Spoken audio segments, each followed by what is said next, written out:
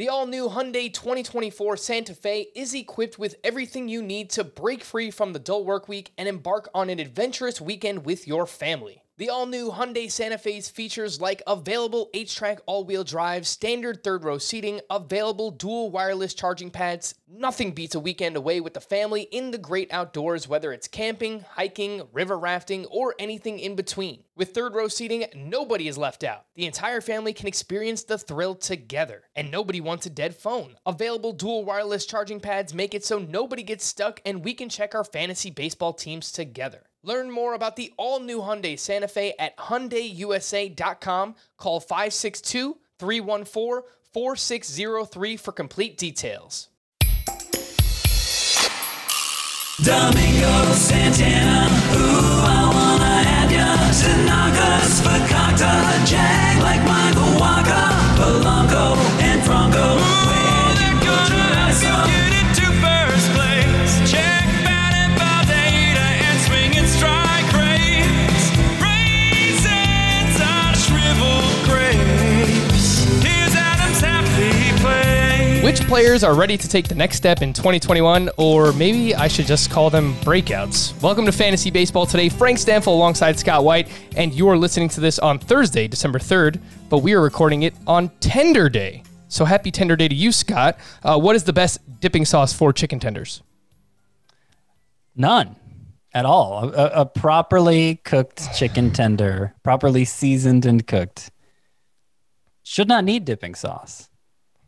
I forgot you were one of those. I'm a sauceless wonder, you could say. So does that mean you don't use ketchup for French fries either? I do not. No, I don't. I don't use anything for French fries either. If it's done right, Frank, it doesn't need it. Okay, sauce is to mask a flaw. No. That's what it exists for. It's to add value. All right, so Tender Day is not going how I thought it was going to go, but it is also the return of Ellen Adair Day. You may remember from last offseason, we had her on. Adam Azer, Scott, and Chris, and she's an actor in The Sinner, Homelands, and Billions, I believe that. Yes, that's correct. The name of the show. Yeah. Co-host of the Take Me Into the Ballgame podcast. Follow her on Twitter at Ellen_Adair, Adair. What's going on, Ellen? Hey, barbecue sauce is the best dipping sauce for chicken tenders, in my opinion. That's what's going on. Well, thank you. Thank you for an answer.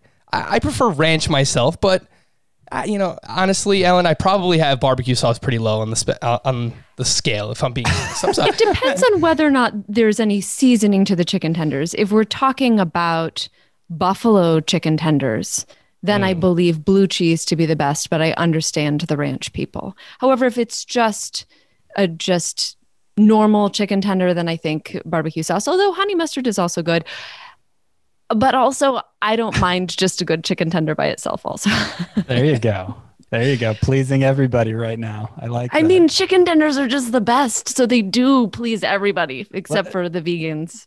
Look, if you get your garden variety, like stadium, concession stand, generic chicken tender that pretty much has no taste at all, then of course you need dipping sauce. But I'm thinking of really high end, I don't know, Chick-fil-A, Publix. Have you ever had Publix chicken tenders? You guys probably don't even know what I'm talking about when I say Publix. That's a supermarket, isn't it?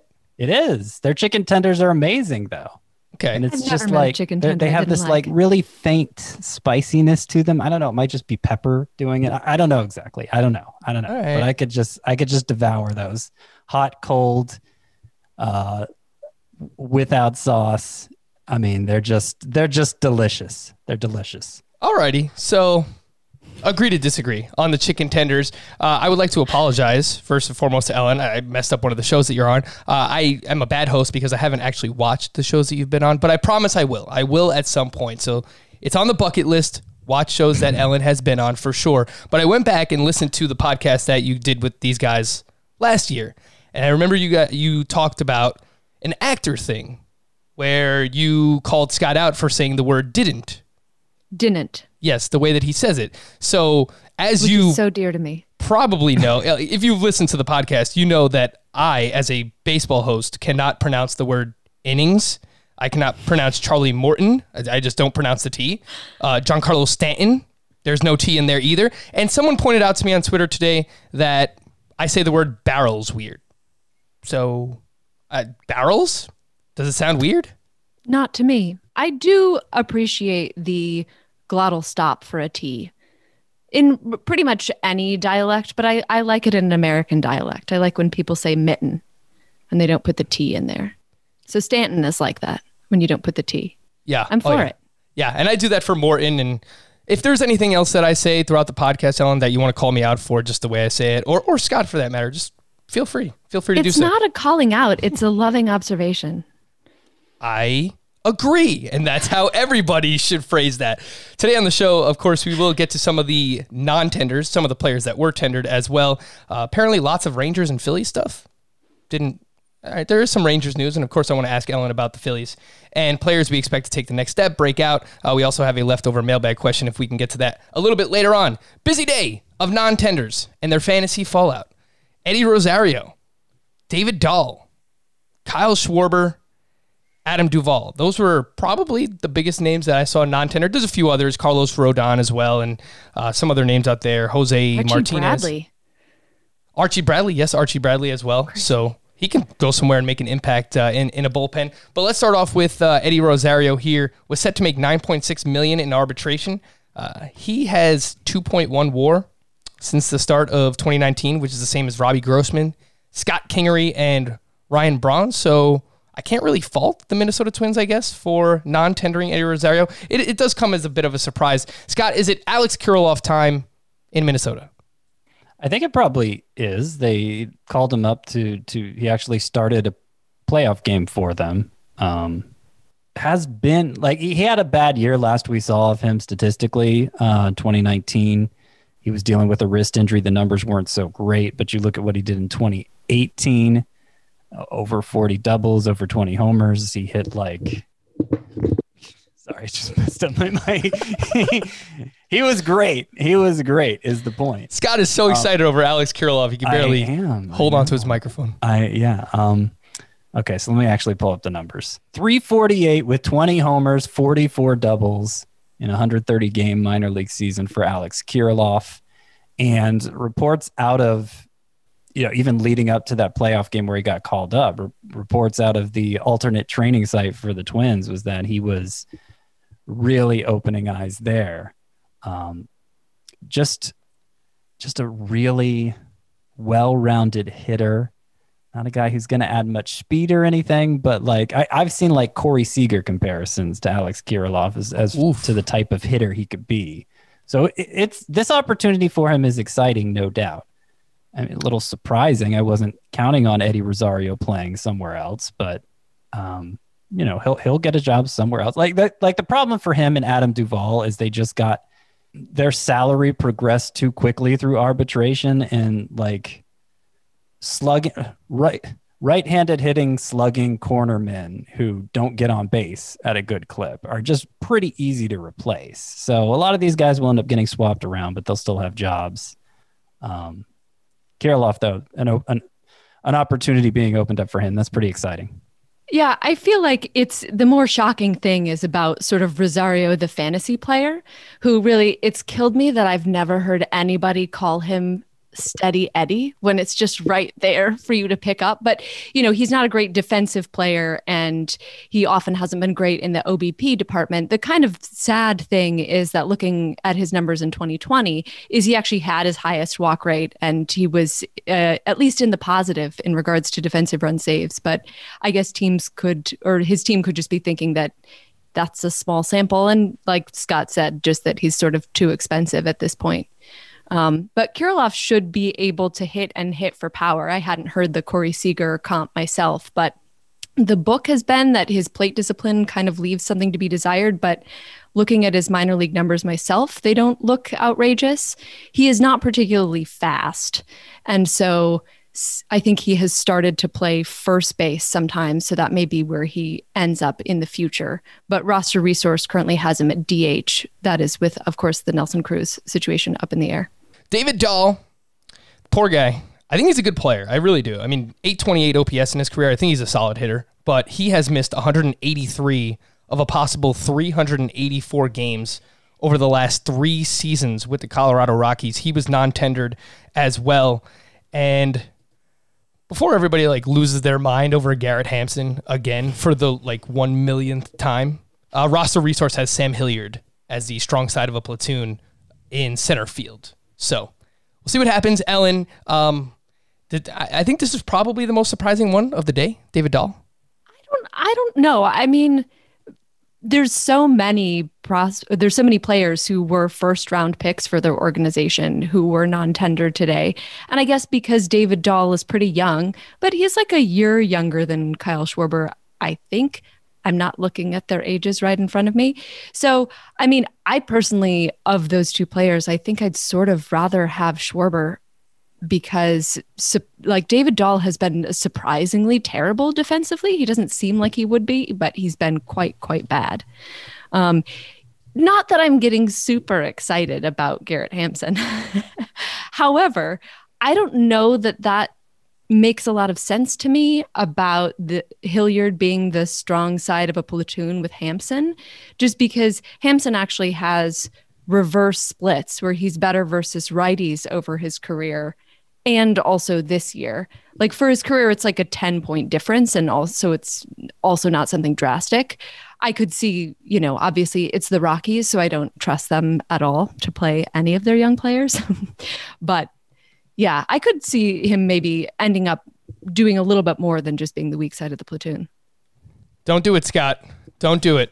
Don't do what? Don't do Garrett Hampson. Don't do it. I know what you're thinking. I see this devious smile on your face.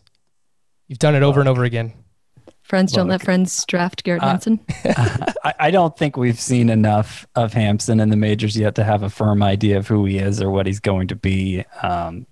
There's more opportunity for him now than there was without Dahl. And one interesting note about this Dahl non-tendering is that Rockies GM has actually said they don't plan to pursue him, which, a lot of these cases, there's probably a hope they're going to be able to sign the player back for less money. But part of what made the Dahl situation so surprising was that he made $2.5 million last year. The thing about arbitration is kind of what I was alluding to earlier is you have to get paid more every year. That's the way arbitration works. So if you have a big season that earns you a lot of money in arbitration and then follow it up with a stinker, it's hard to justify the team giving you a raise. You can potentially keep the salary the same, but the bottom line is it can't go down. So, Dahl's salary hadn't risen to an especially high point yet, and they were still non-tendering him, saying they have other outfielders in the organization that they want to try to use instead. Now, this seems to be the one that is having the biggest reaction within the fantasy baseball community. Dahl, of course, a perennial sleeper playing for the Rockies. And I see a lot of takes out there he's going to go be an all-star for somebody else. Maybe. But a lot of his sleeper appeal was playing for the Rockies. It was the idea that he'd have this 350 BABIP that comes from playing in Coors Field. And, that would mask his plate discipline deficiencies, maybe a little bit of a power shortcoming there. He's been injured so much that I think you could argue we haven't seen all David Dahl can be yet, just like I was saying for Hampson. But I don't know. It's hard for me to think of him as a sleeper no matter where he goes now. Somebody tweeted that he'll wind up in St. Louis, and for some reason that just makes so much sense to me. I don't know why. Kyle Schwarber, he's gone as well. This pretty much guarantees everyday playing time for David Bodie. Again, they could bring Kyle Schwarber back. We'll see what happens. Ellen, best landing spot for Kyle Schwarber. What do you think? Oh, I don't know. I feel like I could see him maybe going to the Nationals or the Braves. That would make sense. Obviously, the Astros need another outfielder, but perhaps not somebody of Kyle Schwarber's particular cut of the jib.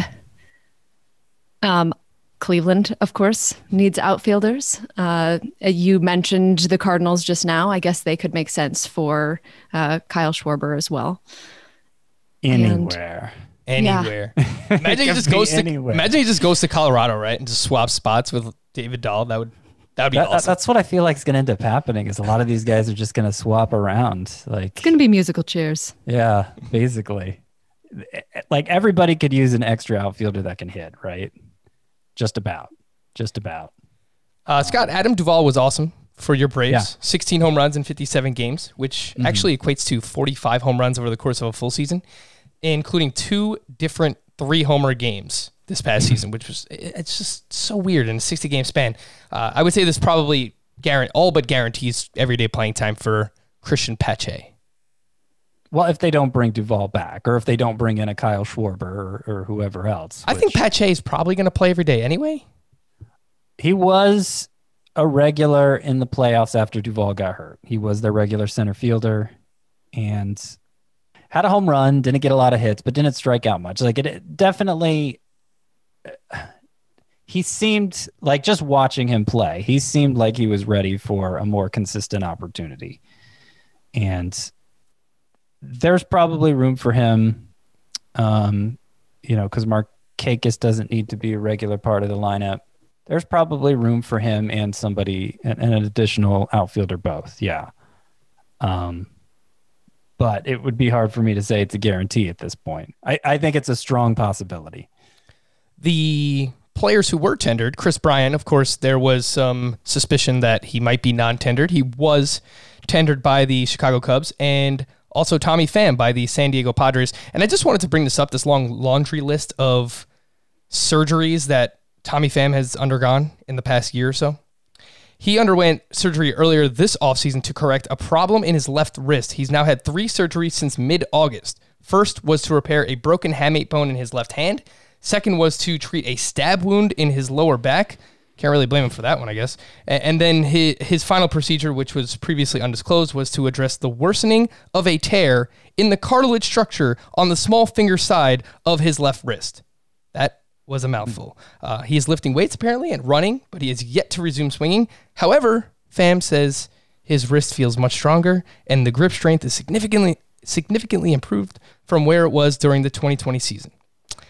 On top of all that, he's playing with a partially torn UCL and he's in a contract year. So the bionic man, Tommy Pham, who I think from a roto perspective on a team that likes to run with San Diego, I'm still interested. Call me crazy. I think he has 2020 potential, and if he hits near the top of the lineup, he's going to score a ton of runs for the San Diego Padres. What do you think, Ellen? I've been out on Tommy Pham at the price for the last couple of years, but I feel like this might be enough of a discount if he's going, outside of the top 100 that I'd scoop him somewhere and kind of see what happens. Yeah, the early ADP is 117 as the 31st outfielder off the board. So usually you'd have to spend a 5th, 6th round pick on Pham. And now, if you play in a 12-team league, you get him in 9th, 10th. It's a pretty good spot, I think. A few smaller deals. Jose Iglesias was traded to the Angels, and Corey Knebel was traded to the Dodgers. That actually happened right before we started recording here. And Scott, I have a pop quiz for you. Are you ready? Oh, yes. Which team has the most stolen bases since the start of 2019? Since the start of 2019. I'm going to go with the, Padres. That Do would I get be. to guess too? Oh, yes, you can. Surely. I'm gonna guess the Royals. It is the Texas Rangers. Since Chris Woodward has been there, and it's not particularly close, and it just sounds weird, right? Yeah. Yeah. Who's stealing those bases? Yeah. I thought the Royals was obvious when she said it. and Jace Tingler came over from the Rangers after the 2019 season in 2020 and basically just kept up that philosophy with the Padres. So the reason why I'm bringing this up is because we did have some news on Isaiah Kiner-Falefa that came out earlier in the week that he will be the Rangers starting shortstop in 2021. And I think that he is sneaky for roto and head-to-head categories. Like, he's not going to give you much pop. He only had 3 home runs, but 8 steals, 5 caught stealing. He tried to run 13 times with the Rangers. He was on pace for 22 steals. So just remember the name, Scott. I think in a roto league as a middle infielder, everyone's looking for steals. I think Kiner-Falefa could give you 20 to 25. Yeah, I mean, he was an everyday player this year, and I feel like the only reason he really amounted to much was because he was catcher eligible, and he's obviously not going to be anymore. I had hopes he might be developing power because remember he had a big spring, he had a big summer camp, and they were talking about some changes he made to his swing, hit a lot of home runs then, and they fittingly evaporated during the regular season. So I don't know. I'm pretty much out on him since he's not Keller eligible anymore. It's not like you get that. It was kind of a cheat code there, and that was what made him interesting. I feel like the more interesting note here related to this is that if he's their regular shortstop, that kind of means they're out on Elvis Andrus, right? They're moving on from Elvis Andrus. He's still there. He's still with them, but it doesn't sound like they want him to be part of their lineup anymore. Elvis Andrus. He gone, and he gone, and he gone. Little Hawk Harrelson there for you. Yeah, Elvis Andrus, it seems like he's going to be moved into a utility role, and part of that reason as well is because, according to Evan Grant of the Dallas Morning News, Nick Solak will likely win the starting job at second base if he can prove this spring that he can handle the position defensively. So I guess that kind of leaves Rougned Odor somewhere on the outside looking in as well. And Ellen, I love Nick Solak. Kind of like how you love David Fletcher. Do love David Fletcher. Yeah, I don't know. For me, the defense is the real question. And I actually feel like defense is part of this for a fantasy standpoint because he had -5 defensive runs saved at second base and -8 in the outfield in a shortened season, which gives him obviously a negative WAR in both formats. So I just don't know if this is going to happen for him. I like as an offensive player, I do like him particularly if he can steal you those bases. And he's maybe a more exciting option for us than Rougned Odor, not the power ceiling of Odor, obviously. But I kind of feel like Solak is like a guy that the pitcherless guys would say he's a small room. Like, you know, the ceiling is lower, but the floor is higher. That's probably fair. Yeah, that's fair. He makes a lot of contact. He did raise his fly ball rate this year, so I think the power could potentially bounce back. Can he be a 10 to 15 home run, 20 steal guy? I think it's possible for Nick Solak. So he's on my radar. Who calls that a small room? I've never heard that before. Pitcher I list? think it's Nick Pollock and Alex Fast at Pitcher List. Small room. Unless I'm misattributing. Sometimes I just remember things in the middle of a podcast and I'm not 100% sure where I heard them.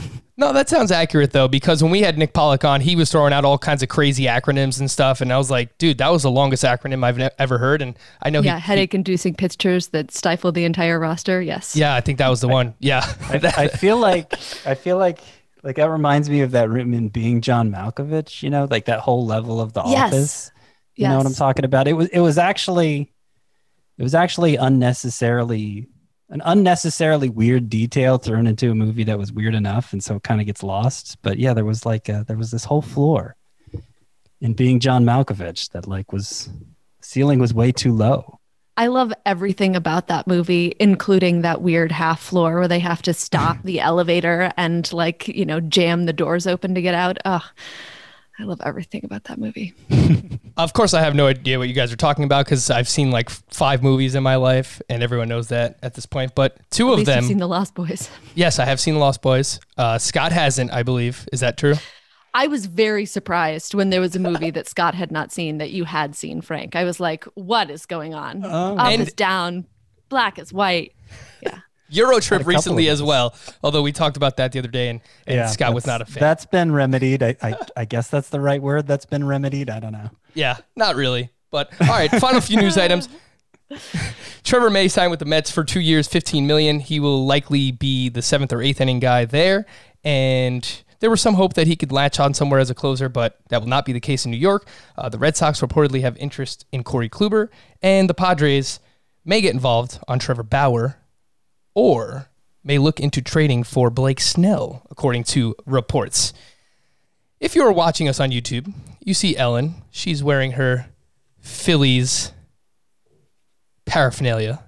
And it's actually just a coincidence. It's just a statistical likelihood that I'm wearing some Phillies paraphernalia. So I would like to pick your brain a little bit about what's going on with the Phillies here in the offseason. It's a very slow offseason, we know that. But they've got a few things going on. The GM surge, it doesn't really matter too much for fantasy, I guess. But JT Realmuto, are they going to bring him back? The bullpen is very bad, so let's just start with Realmuto. First and foremost, we have a bunch of different crazy meters on here. The Dropometer, Worryometer, the Sinometer. This is a new one. The Sinometer for the offseason. JT Realmuto. 0, it's not happening. He's gone. Kiss him goodbye. 10, he's coming back. He's coming back to the Phillies. Where do you lie on the Sinometer for JT Realmuto? I think it's maybe a 1. Really? Some part of me believes that they have to, because otherwise southeastern Pennsylvania will burn to the ground. But I don't know if you saw this, where there were conflicting numbers floating around about how much the Phillies lost this past year. I think it was Bill Madden had erroneously reported that they lost $2 billion. But I think the number is actually like 145 or 168. Anyway, this all came out with John Middleton reportedly saying that it meant that they weren't signing any big free agents this season. And so maybe this is just to decrease expectations so that the Delaware Valley area isn't actually razed to the ground, but it doesn't look good. And I wrote a piece this summer at the Turf Sports, which was a JT Realmuto Christmas Carol, which is actually still quite applicable. And at the time, I cast Matt Klentak as Scrooge because he is 100% responsible for the trash drafting and development that has brought the Phillies to their miserable place today. But I clearly should have cast Middleton, who is worth like $3 billion, but also just like laid off 80 people in the organization. And I'm sure it saved him like $10 million tops. So talk about Scrooge. I don't know that he's going to be doing anything for the Phillies this offseason. Oof. Man, that is, and especially because they gave up such a prospect in Sixto Sanchez to get him, right? So you would figure they should go out and give some money to JT Realmuto. So could potentially be on the move, whether it's the Mets. I don't know. Apparently the Mets are looking at James McCann, so we shall see. That also wouldn't bode well for the free agent predictions podcast we did, where I predicted like half of all the free agents were going to the Phillies. I think I had Springer going to the Phillies too, so it just flushed that one down the had toilet. Springer going to the Rockies. Maybe that's why they got rid of Dahl. Ooh. You never know. Right. All right.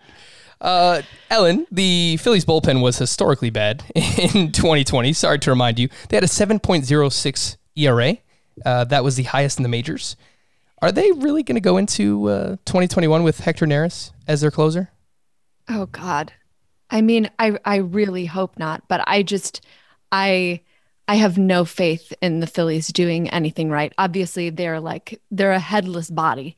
On the podcast, I'm on Joe Posnanski's podcast on The Athletic, and I said that I wouldn't trust the Phillies organization to not lose their mittens unless it was attached to their coats by an elastic band. So, I mean, the whole bullpen disaster in 2020 was because Middleton was unwilling to go over the luxury tax, which is pretty ridiculous after spending all that money on Harper and Realmuto and getting Gregorius. And then he just wouldn't go in just a little bit more. And so the 2020 Phillies are seen as this abject failure when in fact their offense was good and their starting pitching was decent. But this is my favorite sad fact, there were 15 games, which is a quarter of the season, where they led and lost. But they are losing a lot of their bullpen arms, even from this year. And it's clear that they don't have much from within to stock an entire pen. So they're losing, I have a list here, Tommy Hunter, Blake Parker, Jose Alvarez, Adam Morgan, David Phelps, Brandon freaking Workman, and Heath Hembry. What a terrible trade that ended up being. So one feels like they have to sign someone, but I feel like everybody looking at the gaping maw of the Phillies need and deciding that the Phillies are going to get Liam Hendriks, I don't think that's happening. Like, I was kind of hoping that they'd sign Trevor May because then he could close and it wouldn't be as expensive, but I'm glad at least he got more money than I thought he would. Yeah, it's probably not going to be Liam Hendriks, but he's also the premier reliever on the market. So even if they drop down to, like, I don't know, Trevor Rosenthal, Mark Melanson, Kirby Yates. There is no shortage of current, former closers that are available that they might be able to get for cheap. And they probably, even if they don't want to spend, they probably should for at least one of these guys, because I don't think Hector Neris is the answer. The last thing I wanted to ask you is regarding Zach Wheeler. I mentioned I've already done 3 drafts, Ellen, and I have Zach Wheeler on 2 of them. So should I feel good about that? He's my SP3 in both of them. I think you should feel pretty great about that myself. I mean, obviously, there's a little bit of a mystery box element to the Phillies pitchers because we have a new pitching coach for the 4th time in 4 years. It's sort of like the defense against the dark arts teacher in Harry Potter. That's another sick Harry Potter reference for you because I'm so cool. Anyway, their new pitching coach is Caleb Cotham, who was the assistant pitching coach and director of pitching for the Reds. So hopefully having a driveline guy will be helpful for the Phillies. But, as I think was much discussed, Zach Wheeler had a sort of a surprising profile in 2020 where he had a career low 18% K rate, but a career high 56% ground ball rate. And there was definitely a moment when I was like, Zach Eflin is getting more strikeouts than Zach Wheeler. How did we get into this alternate timeline? But there were a couple of interesting things about that, because what I saw under Brian Price specifically was that both Wheeler and Nola were really pitching east-west with just a little bit of north-south dimensionality. And a lot of that has to do with the fact that for both of them, their sinker has nearly as much horizontal break as it does vertical break. It's sort of in the opposite directions, but it means that it's the opposite side of the plate as the slider in Wheeler's case and the changeup in Nola's case. Anyway, I bring this up only because the interesting thing about Wheeler getting so many more ground balls was it had nothing to do with his sinker specifically. So every single one of his pitches besides his slider had a massive decrease in average launch angle by like 10 to 15 degrees. So this is something that he was doing differently with all of his pitches. So obviously he's not about to forget it just because he has a new coach, but who knows what plan Cotham might have and whether or not he might have the same priorities about making sure that Wheeler gets deeper into games by inducing more ground balls rather than hunting strikeouts. But I think either way, you're getting a good thing out of Wheeler. I'm just not sure which good thing it's going to be. And speaking of going deep into games, I mean, that was Wheeler's calling card basically in the shortened season. He went at least 5 2/3 in all 11 starts that he made. And he has been up over 180 innings each of the past 2 full seasons, so 2018 and 2019. So we're going to be looking for pitchers who can give us innings and be a dependable workhorse. And it just feels kind of weird to call Zach Wheeler that considering his injury history. But I think that's where he's at. And I think that he's going to be pretty safe for innings. And you brought up the strikeout rate. Career high 10.8% swinging strike rate. So I think some positive regression in the strikeout department should be coming for Zach Wheeler as well. We're going to hit a quick break. I just want to remind everybody that you can sign up for our Fantasy Baseball Today newsletter. I usually send one out once or twice a week. You could find Scott's latest articles. I'll throw a podcast in there as well. Whenever we do mock drafts, they will be in that newsletter as well. And sign up for our Facebook group. Facebook.com/groups/fantasy baseball today. A lot of people asking dynasty questions. If you were trying to find a league, I know someone emailed us today just trying to find a new league mate.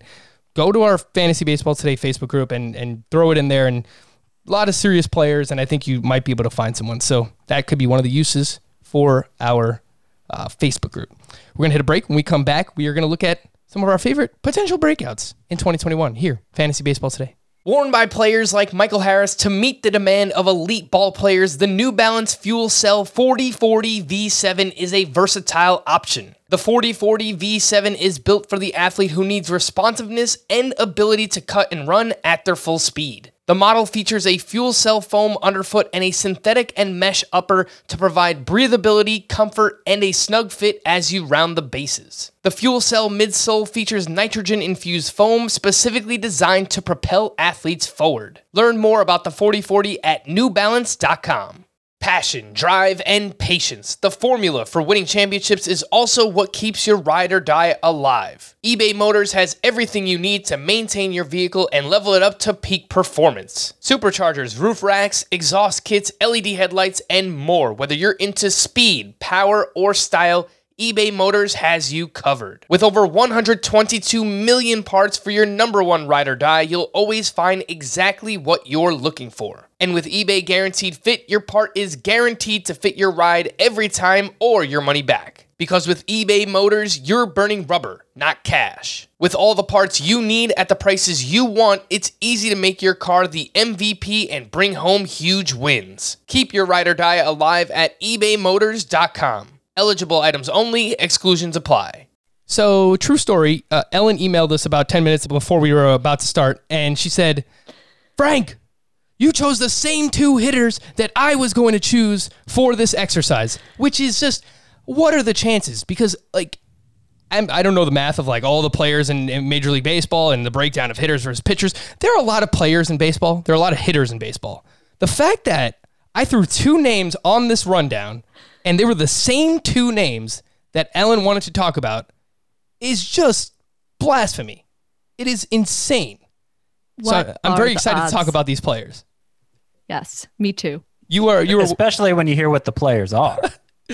you were welcome back at any point, Ellen. The fact that we share this, we are simpatico. So would you like to start? I feel like you should just choose whichever one, because I love both of these players. Well, I'm going to pick Rowdy Tellez. And I thought when I emailed you and I was like, let me take Rowdy and you can have the other guy that we'll hear about later. I thought I'd pick him since I have Mr. Rowdy Tellez in Scott White's famed 24-team Dynasty League that he is so kind to let me be in. So for our friend Rowdy, it was only 35 games that he played in 2020, but he slashed .283, .346, .540 with 8 home runs. And very excitingly, the highest walk rate of his career at almost 9. And he practically halved his strikeout rate, which was 28.4% the previous year, to 15.7%. So even if his long-term gain is half of that, that's huge.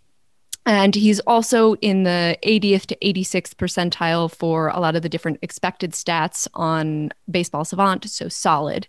And the question for Tellez is really whether or not he'll have a place to play. So by the time many people are drafting, we'll have more information. But if the Blue Jays get an upgrade anywhere around the infield, like he might potentially be out of a job since he's really only a first base DH type and they've already got Vlad. But he's going around pick 278. So that's the NFBC ADP. So it seems like somebody to make a good gamble on. And I just took him as my corner infielder in my most recent draft, which is currently going on. Yeah, he's super interesting. And look, there's a chance the Blue Jays go out and sign someone or trade for Lindor and shuffle things around in their infield. It sounds like they're going to try and be aggressive this offseason, so that could affect Rowdy Tellez's playing time. And again, like Ellen said, you'll know by the time you're drafting, most of us. But Scott, did you know that Rowdy Tellez averaged 3.0 fantasy points per game this past season, which was the same amount as Pete Alonso, and it was better than his teammate Vladimir Guerrero Jr.? Did you know that? I didn't know that specifically. I knew his per game production was high, especially in a points league because he kept the strikeout rate so low. I'm not as high on him as it sounds like you guys are because I just don't believe they're that interested in making him an everyday player. They didn't play much against left-handers this year to begin with, and like you guys mentioned, it sounds like they plan to be pretty active in free agency. So it just seems like he'll be somebody who gets bumped out, and I don't think he'll be bumped out completely. I think he'll always have a part-time spot in that lineup.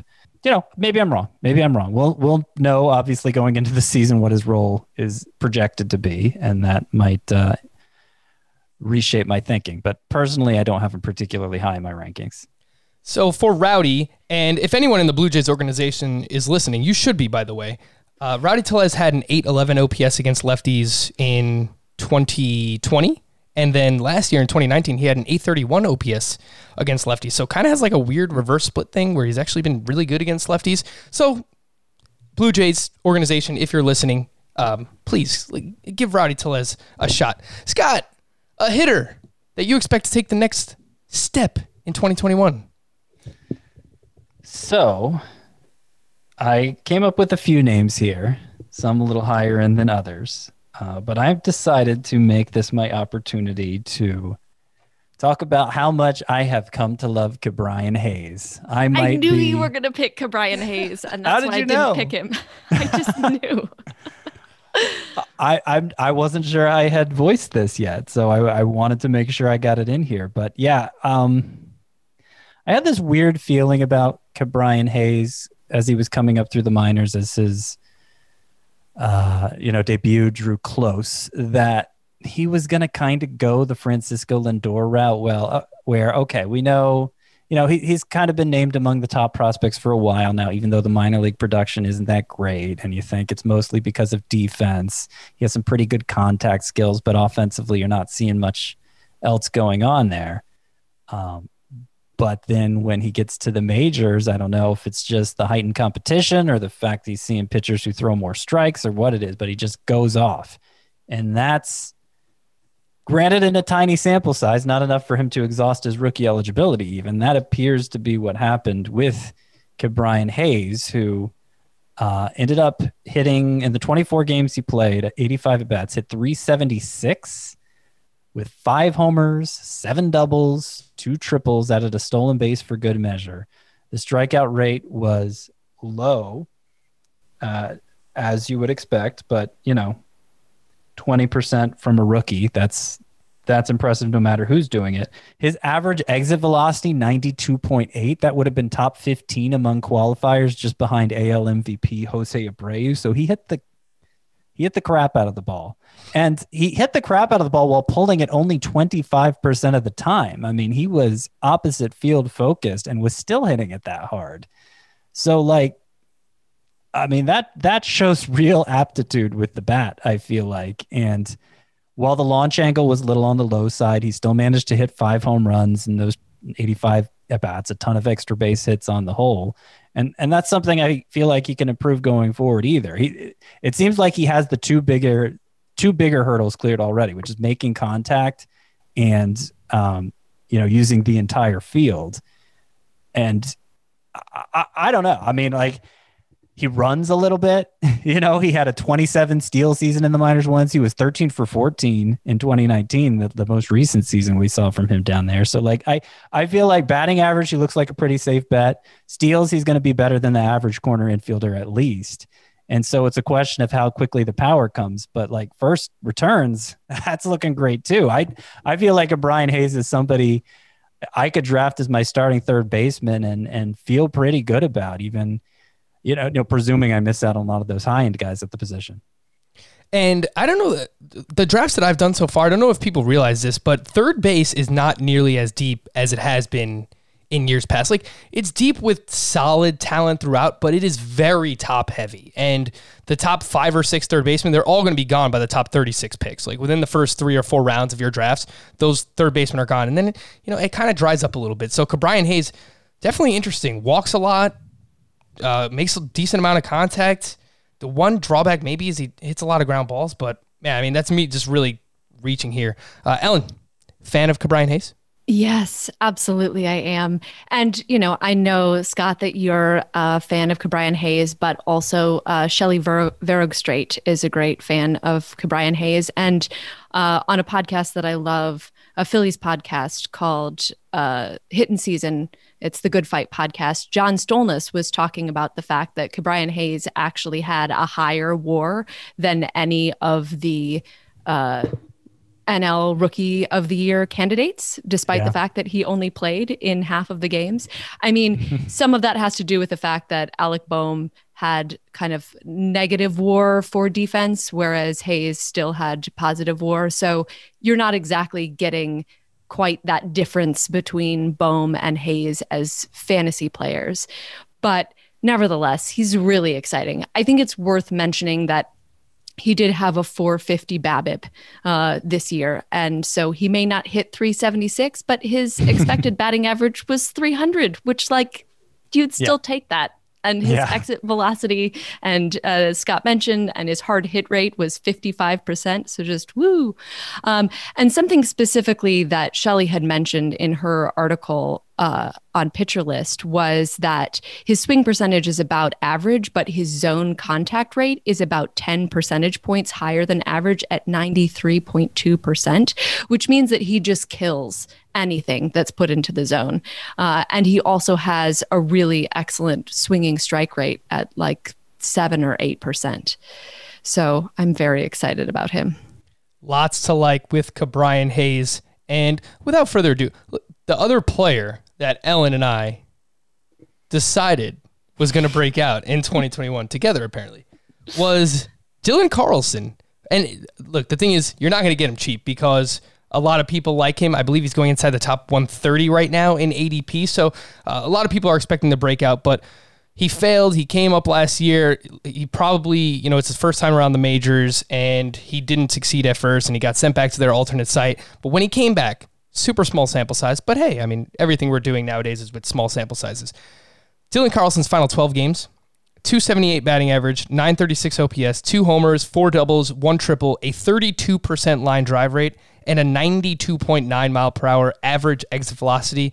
And then he went on to the postseason, performed well there, had a couple of hits, he had a couple of walks, he stole a base in the postseason as well, and that's the biggest stage against the best pitchers. So I was impressed by the fact that he was able to bounce back all within his rookie season. Ellen, what are some of the reasons why you like Dylan Carlson for next year?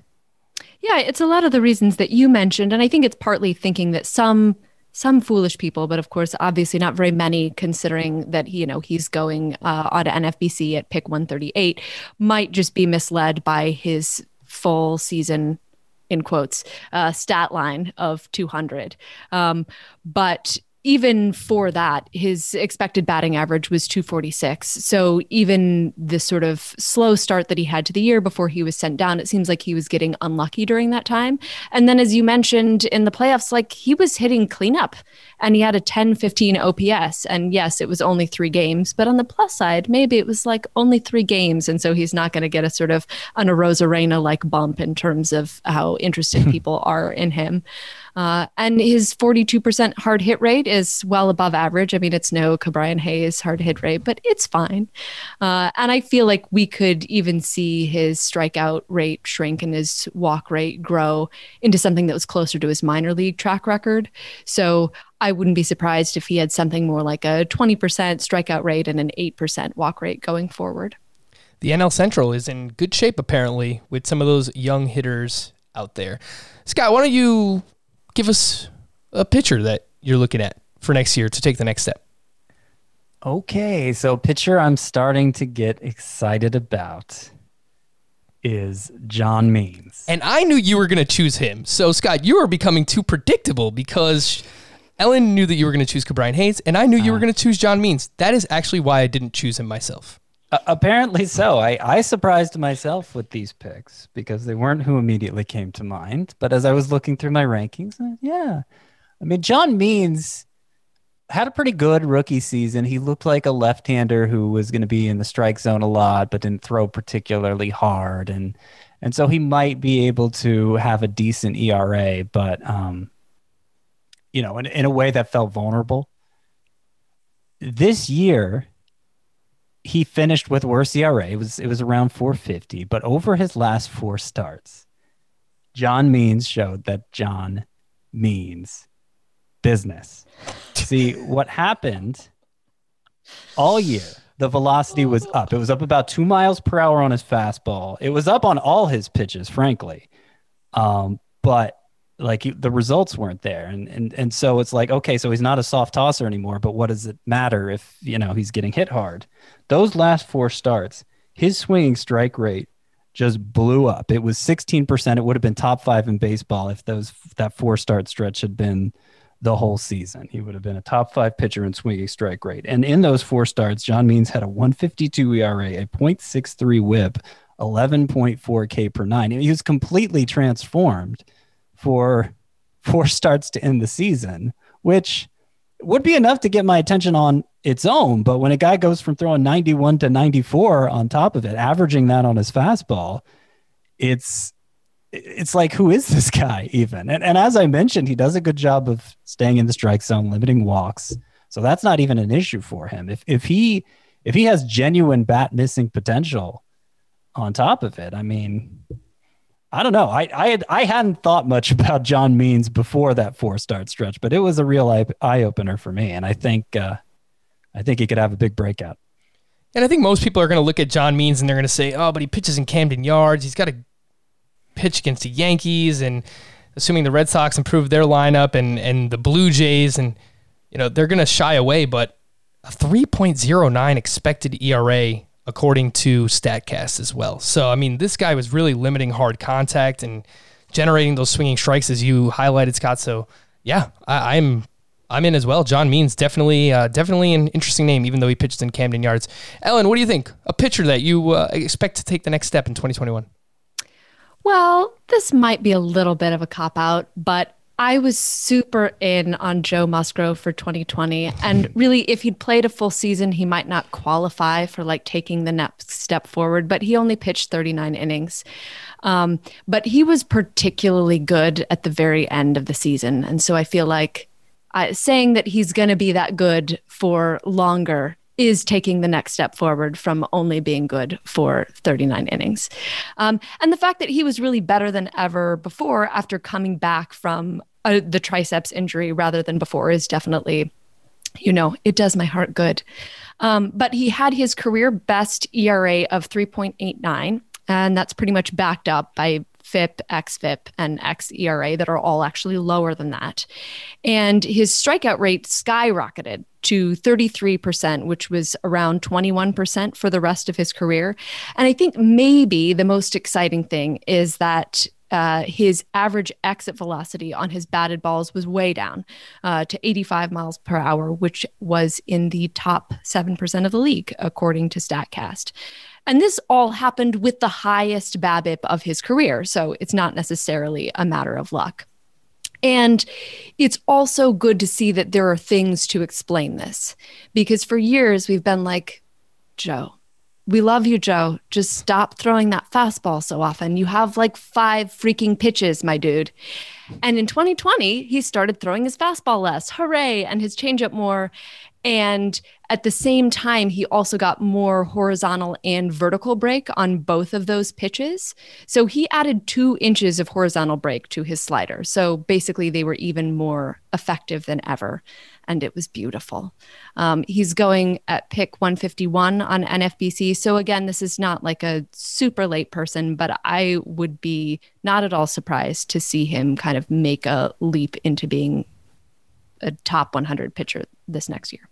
Now, Ellen, I have to ask you, are you trolling me right now? No. Did you pick Joe Musgrove? No. I thought about it, but I have basically become synonymous with Joe Musgrove because I have drafted him for each of every year that he's just been part of baseball. Just I've picked him up. I've touted him as a sleeper every single year. And I'm just like, the year that I don't draft Joe Musgrove is the year that he's going to win the Cy Young. I swear, the stuff is there. Absolutely. And I've been just banging the table for years now. Just throw the fastball less. Final 5 starts, only use the fastball 39% of the time. Slider, 25%. Curveball, 22%. Swinging strike rate, 16%. K per 9, 13.6. Walks per 9, 1.8. The guy has all the talent in the world. I don't know if he needs a change of scenery or what it is, but Joe Musgrove has talent. Stop me if you've heard that before. Maybe the scenery changed around him, and that's why, the last 5 starts, right, that went the way they did. Another Pirates pitcher you could say that about, just throw the fastball less, is a guy coming back from Tommy John, Jamison Tyone, who I thought about picking for this too. Obviously, we don't know exactly how the return from that will go, if his stuff will be diminished or whatever. But if it isn't, a lot of upside there for Jamison Tyone, and it's a new Pirates organization. They have different philosophies. Yeah, and that's part of the reason why I loved him last season too, is they brought Oscar Marin in to be the pitching coach there, and they got away from Ray Searage, who was just very heavy on this fastball sinker approach, and we saw once guys like Garrett Cole left from there and Tyler Glasnow, they go on to become these great pitchers. So I was buying the total package, Ellen, so I am enthused that you like Joe Musgrove as well, and I'm hoping, I'm never going to give up. I'm just going to draft him every year until either he retires or it works out, and then the next year he's like a second or third round pick, and then, okay, I don't have to draft him anymore. I'll let someone else draft him. So that's a long way of saying that I agree with you and I love Joe Musgrove. The name that I wanted to bring up, you see the Yankee stuff behind me. When I had Matt Modica on, he brought this name up, and I recently looked into him. It's Jordan Montgomery. The surface stats were not very good. Actually, they were quite bad for Jordan Montgomery. 5.11 ERA, 1.30 whip, a 3.65 xFIP, 9.6 K per nine, 1.8 walks per nine, and his K minus walk percentage was 19.7%. If he qualified, that would have been better than Carlos Carrasco, Zach Gallen, and Sonny Gray. So I think there's something there with Jordan Montgomery. The chase rate was a career high. The swinging strike rate was a career high. He saw increased velocity coming back from Tommy John surgery, 92.5 miles per hour on the fastball. Changed the pitch mix up a little bit. So remember the name. I think in that John Means mold, late round sleeper, flyer, Jordan Montgomery joining John Means. I actually owned Jordan Montgomery in a couple of leagues this past year, so I'm, very aware of how he didn't quite do what I hoped that he would. On the other hand, I feel like if he's cheap, I'm back in this year because I sort of feel like all of the reasons that I was in on him last time I drafted, I'll just try again this time if he's still cheap. I hear you. And you're going to be able to get him for super cheap anyway. So Jordan Montgomery, just a name to remember. Ellen, I remember last year on the podcast, Adam Mazur was asking all these kind of crazy questions towards the end of that podcast, and I had a meeting with him today, and I said, do you have any questions for Ellen? We're going to have her on the show. And he said, oh, yeah. Ask her what her 3 best side dishes were on Thanksgiving. Ooh. That's an excellent question. It's going to be hard to decide. One of them, I have to pick stuffing. I really love stuffing. It's basically like seasoned bread and butter, and it's delicious. And I think this year we had sweet potato biscuits that were some of the best thing I've ever had in my life. They were huge. They were sort of like not the size of my head, but the size of my face. And they were spectacular. And I don't think that I can choose pumpkin pie as a side dish, but I would. And I think the third thing that I'm going to choose is my wonderful husband made a Brussels sprouts dish with bacon, and it was basically like a Brussels sprouts bake. So he, sauteed the Brussels sprouts with the bacon, and then he put them in a pan and then covered them with cheese. It was, I believe, Gruyere and cheddar, and put it in the oven, and it was delicious. Wow, that sounds fantastic. It was most excellent. Yeah. Anything Chris covered Towers a big Brussels sprouts guy. Well, anything covered in bacon and cheese is probably going to be awesome. Yeah, I mean that's what I've told him when we've gotten into this. Brussels sprouts are actually amazing. And I'm like, well, yeah, you got to do a lot. I think you cook any vegetable the way it takes to make Brussels sprouts amazing, it would probably come out amazing. That's fair. I'm sort of chicken tenders about Brussels sprouts. Like I just like roasted Brussels sprouts with nothing. Wow. So Brussels sprouts with cheese and bacon is clearly better because cheese and bacon. But yeah, I mean, the unadorned Brussels sprout, not raw, but roasted, is excellent. Ellen Adair, thank you so much for joining us. And make sure you go watch The Sinner, Homelands, Billions. Don't be like me. Watch all those shows that Ellen has been a part of, co-host of Take Me Into the Ballgame. Follow her on Twitter as well, at Ellen_Adair, Adair. Ellen, thank you so much for coming on. Oh my goodness. Thank you so much for having me. You guys are my heroes. You don't mean that. I do mean it. Joe Musgrove is everyone's hero. Scott, go get some dipping sauce for your tenders. For Scott and Ellen, I am Frank. Thank you all for listening and watching Fantasy Baseball today on our YouTube channel. We'll be back again next week. Bye-bye.